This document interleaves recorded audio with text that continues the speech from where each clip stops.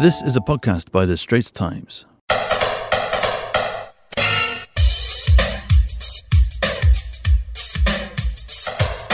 Hello and welcome to Pop Vultures, a pop culture podcast by The Straits Times. My name is Jen Lee, and that is Yosim Joe. 放肆！本宫是储秀宫的高贵妃 from Yanxi Palace, alright? I'm Imperial Noble Consort Gao from Yanxi Palace. How dare you call me what you just called me? 你这个丫鬟。 Sorry, I'm sorry, okay? 奴婢有罪，娘娘饶命, okay? In case you are confused, it's because Jen and I are dressed up in full Chinese palace period drama today. Yes. I am Imperial Noble Consort. From Yanxi From Palace, Yanxi 高 Palace. 贵妃. I am run-of-the-mill, got my outfit from Taobao. Mail order Servant. maid, Yep. servant from Taobao. Yes. Qing Dynasty servant. And it shows. Yes. Hey, your friend's one, okay? It's not even my own costume. Sam Joe borrowed it from No me. lah, you look cute, you know that. In fact, you look a little bit like 还珠格格. Oh God, 还珠格格 Which I know is one of my nostalgia. favourite We'll shows. touch on it. Anyway, what are we here Okay. for today, Jen? Yeah, basically, the story of Yanxi Palace or Yanxi Gongryo was one of the hottest dramas. In fact, it was the hottest drama in 2018, right? One of the most Googled dramas of all time last year. Has been streamed over 15 billion times, you know? So it's huge. But Chinese palace intrigue dramas, right? Or these Hogong harem dramas have been like huge hits for a while. You know, in 2011 there was 甄嬛传, my fave. I know 延禧攻略 is your fave, but you know, we have It different is. we have different tastes. Yeah. So the thing is, despite it being so immensely popular, there has been a state crackdown on period dramas, and I know, especially so sad. they singled out Yanxi Palace. They have pulled the airings of Yanxi Palace off TV, so you can't watch it on TV anymore. It is still available I on know. streaming. The Yes. audacity, 大胆包天. Yes. Anyway. Okay. I think it's 胆大包天. 胆大包天, but you know what I mean. Yeah. But I'm really saddened by this crackdown, okay? I mean, Yeah. they cracked down on it for various reasons, but one of the reasons is the fact that they twist the historical narrative. So that's Yeah. one of the things we're going to look at closer today, you Yeah. know? Whether or not these shows actually portray historical Characters. characters and In an accurate way. circumstances Yeah. in an accurate way, how much of it is fact, how much is fiction, and then we're going to share with you our thoughts on the ban itself and what it means, you know, for all these shows, for us as Chinese people. For the Chinese TV scene, yeah. Exactly. Okay, so why did the state media crack down on Yanxi Palace? So they list out 5 sins, right, that the drama had. So one is the pursuit of extravagant and luxurious lifestyle, you know, because the It's Qing royalty Dynasty, after yeah, it's all. royalty. You know, they all have like the best silk, the best teas, the best Yeah. food, blah blah blah. All this gold. Yeah, so they're saying that this extravagance and this opulence is bad for society. It doesn't reflect society's values. Right. You know, it's not frugal and everything. And then another one is because of infighting and backstabbing and scheming. Oh, like yes. this, My favourite yes, part. because there's a lot of this scheming like concubines, right? So they think that's also not good for society. They say that it deteriorates social values, Yeah, right? social values. And then it also sort of glamorizes the past lifestyle of Qing Dynasty, right? It glamorizes like the past rulers and all of that. And China is a bit sensitive to those kind of things. You know, they don't like it when you look back on the past fondly. They don't like that nostalgia because, well, the modern China and the Communist Party was built on tearing all of those things down. Right. So right. that's not great. And then also the fact that all the shows focuses a lot on commercial profits, they earn. In fact, they do earn a lot of money. a lot of money. They rake in the So, chips. Yeah, and the Chinese government has been a bit, you know, ever since the Fan Bingbing tax evasion thing, it has been a little bit, you know, touchy on things like that. They don't want the entertainment industry to be so overly profit driven, to be so overly, you know, caught up in the values of money instead of, you know, promoting what China wants them Right, to all promote. these capitalist values over Yeah, like communist capitalist and more values. Confucian ones, right? Yes. Yeah. And also another reason is that they twist historical narratives, that they feel Supposedly. that it portrays a false image of these historical characters. Right. Yeah. So today we're gonna look a little bit at that, okay? The false narratives and everything. And we'd just like to quickly say that actually this crackdown has had some ramifications. You know, production of period dramas have gone down a little bit. Because if they don't want to air your stuff or they keep delaying your drama, then you will be discouraged to make it. Why do I even bother, right? Yeah, Like, why you know, People bother? may not even get to see it. Why take the risk, right? Exactly. So actually, the production of period dramas have gone down a little bit in China. Right, in terms of Alright. numbers, yeah. So speaking of one of the reasons why they're clamping down, right, they claim that, look, these dramas twist historical narratives. They tell like a lot of untruths. So now we're going to look at that. How much of these shows are actually fact and how much is fantasy and fiction, all right? I think we all just like to say that people watching dramas don't really expect it to be true to history. I mean, it's clearly a drama. Yes. At one point, Wei Yingluo summons the thunder or something, or lightning to strike Yu Taifei. Yeah, and I'm like, hello, that doesn't happen. We all know it lah, you know. Of course, creative liberties are taken.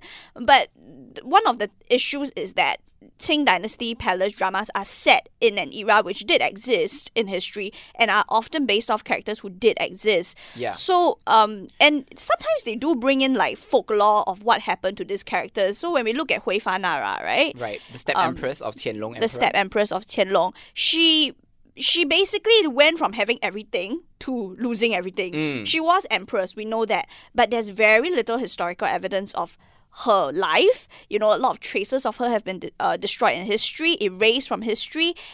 She did not get a grave that belonged to her specifically. When she died, she was given a very bad funeral that was not befitting of her empress status. Of her rank, exactly. Yeah, and then like he took away all her servants and everything.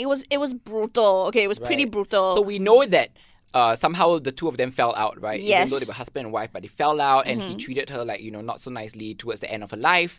And basically banished her to the Leng Gong. Yeah. But nobody knows what actually happened. And so a lot of these shows actually latch on to one particular narrative, which is the fact that she cut her hair. She cut her hair. There is some... Which is a big deal. There is some historical evidence that maybe she did, but we don't really know. It's not it's not able to be verified. Cutting her hair, by the way, for a wife to cut her hair in Manchurian customs is a huge taboo. It's a huge no-no. For anyone to cut their hair, it's like cursing you to die or something. So it was a huge thing, okay? It basically says you are divorcing your husband, you know, which back in the day wasn't very heard of. Another thing that we feel... and it's really funny, is all the medical stuff. I love it. So okay, Hui Fa Nara, perhaps she cut her hair, perhaps she didn't. Yeah. But the medical stuff, we can surely say is false. Yeah, I mean, okay, come on, guys. Like, some of us love our TCM, traditional Chinese medicine and everything. But knowing what we know about, like, fertility and everything now. And people's health and everything today, a lot of the scenes portrayed in these shows are really, really improbable. You want to give us an example? Yes, it was like, so this woman, basically, she didn't want this woman to have children. The empress didn't want this woman to have children in Zhen Huan. So she let her drink this medicine that keep her from getting pregnant for the longest time. And then when she got in trouble and she needed to get pregnant to gain favor with the empress just said, drink this. And she immediately got pregnant. I know. I'm sorry. What? It's like, wow, pregnancy is so easy, is it?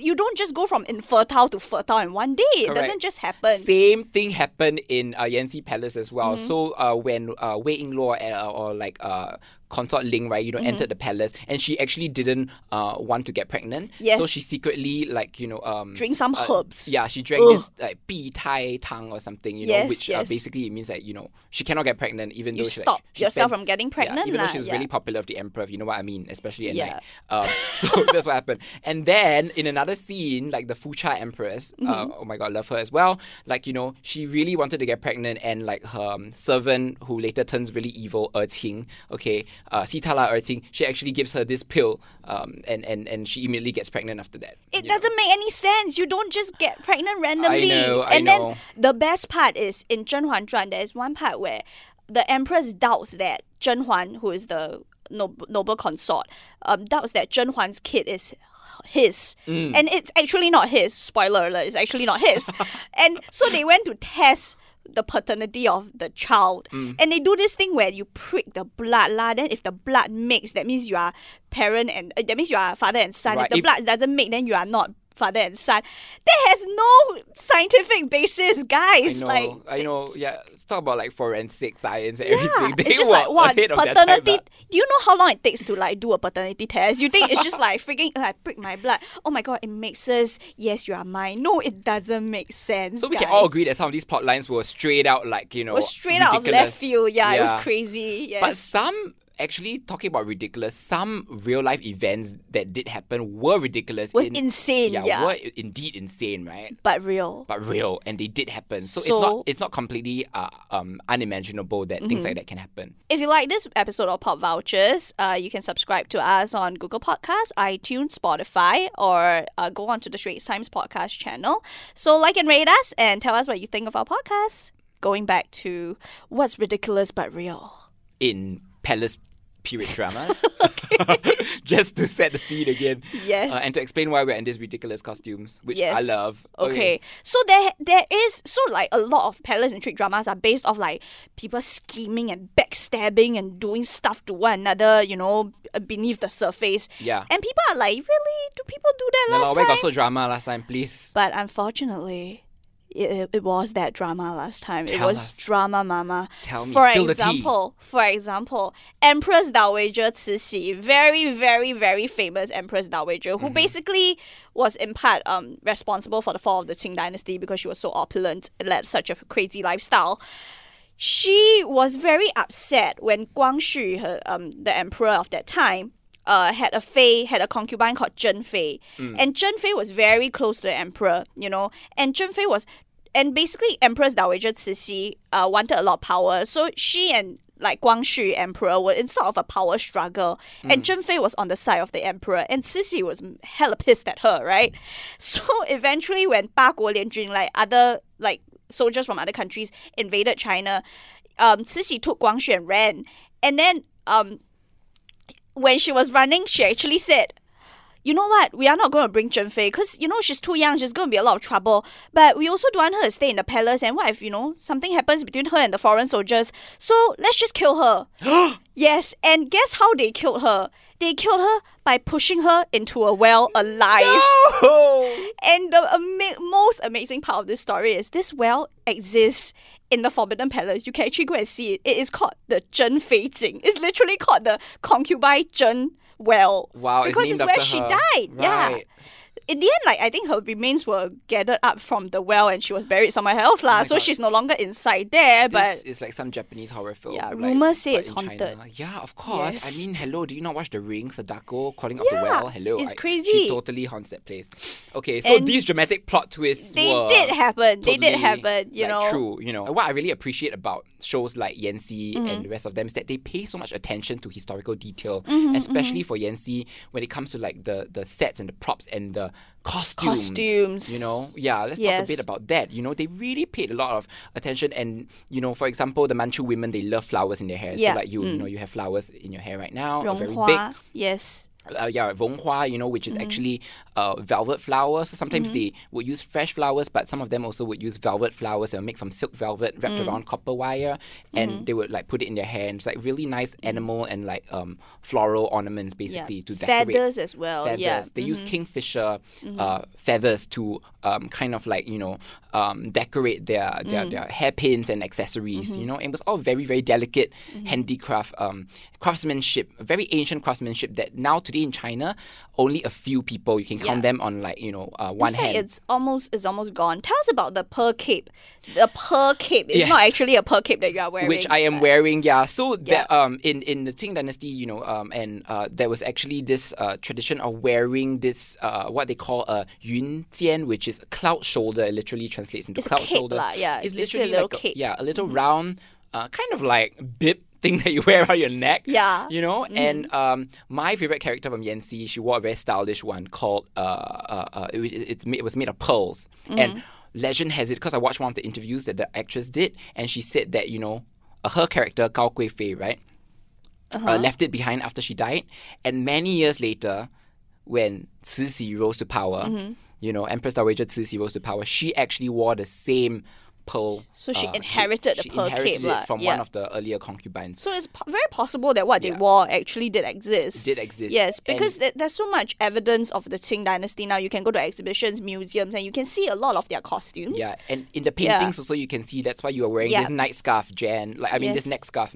I was like, this is a very ugly neck scarf, but yes, I am wearing a neck scarf and it did exist. It's cute, for when you drool, you can clean up after yourself. This looks cute. like kindergarten kids drew it, Never mind, okay. Okay, anyway, we digress. So, and you know the finger guards that they wear on the hands to like protect their fingernails and to also at the same time make them look more dainty, which is why I am and more very weird today. Also more powerful, like shows off their wealth, like. Exactly, because a lot of it was made of gold, you know, especially if you're the empress and deserving of gold. Okay, so a lot of these were accurate because they were so well recorded, right? It was the Qing dynasty after all. It's the closest to us.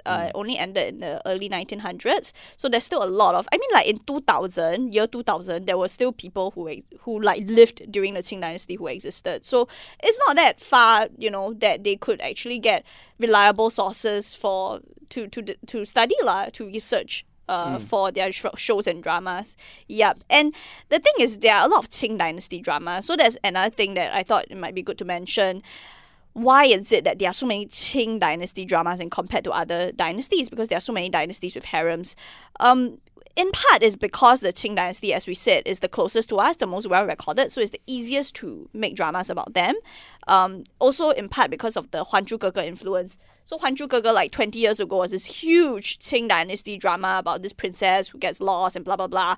It's a whole thing, right? And it replays every single year in China without fail. It reruns every single year. So when that era feels so familiar to you, you see it all the time, right? Then it doesn't feel. I guess in part it cultivated a popularity for that dynasty. And also, this is one of the theories that people speculate why there are so many Qing dynasty dramas.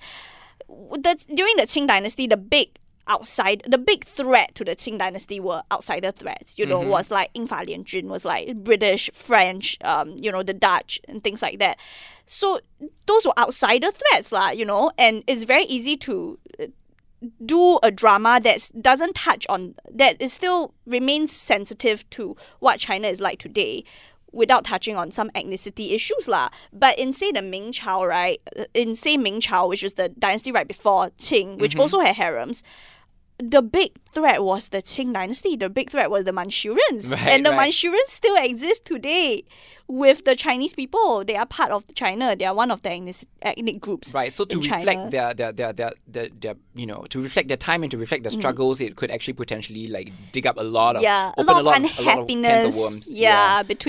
Between the different ethnicities. Right. So they rather not go there, but they do go to the Qing dynasty, and we love a lot of these dramas. So back to the ban. Why are they banning it? And what do you think? Sad. What do you personally think? Is it fair? Because at the end of the day, these are dramas, but they're not documentaries. So is it fair to hold them up to such historical scrutiny? No, of course it's not fair. I mean, history is there for you to study. But dramas, you should interpret. You should take some creative liberties with it.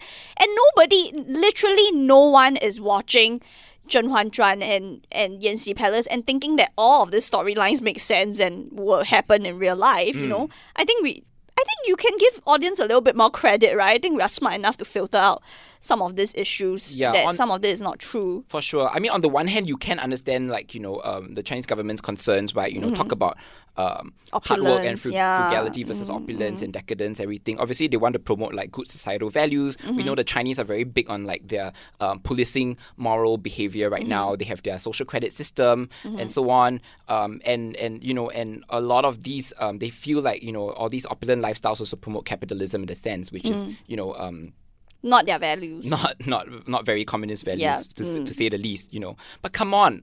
What I'm trying to say is that other modern shows, right, set in, like, the present day or any other era, they also promote, like, backstabbing and scheming and, like, career-minded people who are all about the profit and everything, So you need some bad people. You need some, tough shit to go down for drama to take place. Exactly. And I think that also a lot of bad behavior in these palace dramas don't go unnoticed, and they do get punished. For example, you get struck by lightning. You get struck by lightning. Which, by the way, was a very common occurrence in the Forbidden City back in the day, because it was very lightning prone and there were a lot of fires. God. Yeah. Okay. So, or you get pushed down a well. Yeah. So not completely out of the ballpark, actually. But again, the thing is, if China's not going to make these shows, who will? If Chinese people don't take control and make shows about our own history and our culture and our heritage, who will make it for us? Right on, yeah. Yeah, so... And then you let someone else take control of the narrative, and, like, you know what, next thing you know, they'll be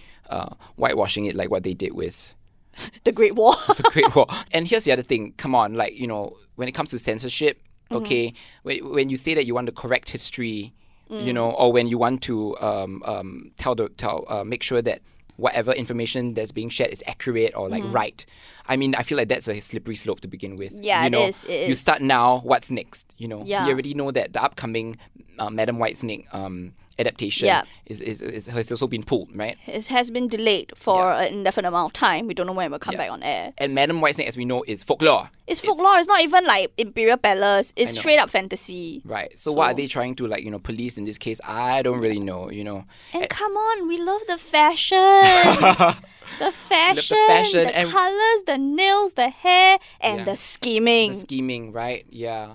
And I think the fashion and all that also, like, is just such an homage to our heritage and tradition. Yeah, you can see where the qipao evolved from, you know? It's so interesting. The one-piece Manchurian robes, like that later became more and more tight-fitting to the qipao we see today. And then the embroidery, oh God, so beautiful. Yeah, so, the same way that I guess a lot of us Peranakans enjoyed, like, you know, Little Nonya, you know? Yeah. Because you can see the craftsmanship behind, like, the a lot lace, of... Exactly. the batik. Yeah. So that's very interesting. Like, it's soft power, you know. It's culture. And when you promote interest in your culture, I think that means something, you know, within China, outside of China, for the Chinese diaspora. Yeah, and we do know that a lot of people, you know, I mean, it was the most Googled TV show of 2018. Okay, so you're talking about people not just in China, but outside of China, showing such interest in your, in stories that come from your country and from your history and from your heritage. Like, I feel like that's something that's worth embracing, you know. Exactly. I mean, if Singapore could have something like that, people so interested in our history, you know, I would, like,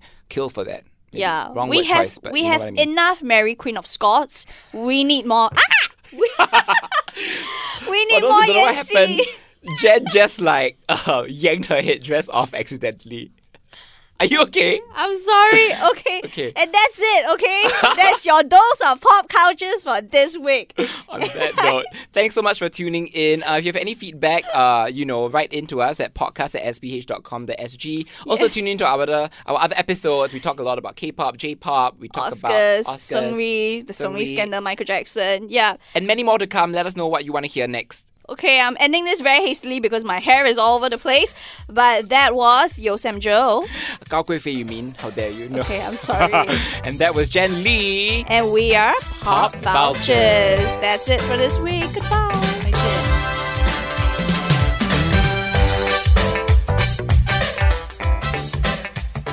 That was an SPH podcast. Find us on iTunes, Google Podcasts, and streaming on Google Home. Do send your feedback to podcast@sph.com.sg. You can also check out more podcasts on various topics at straitstimes.com and bt.sg.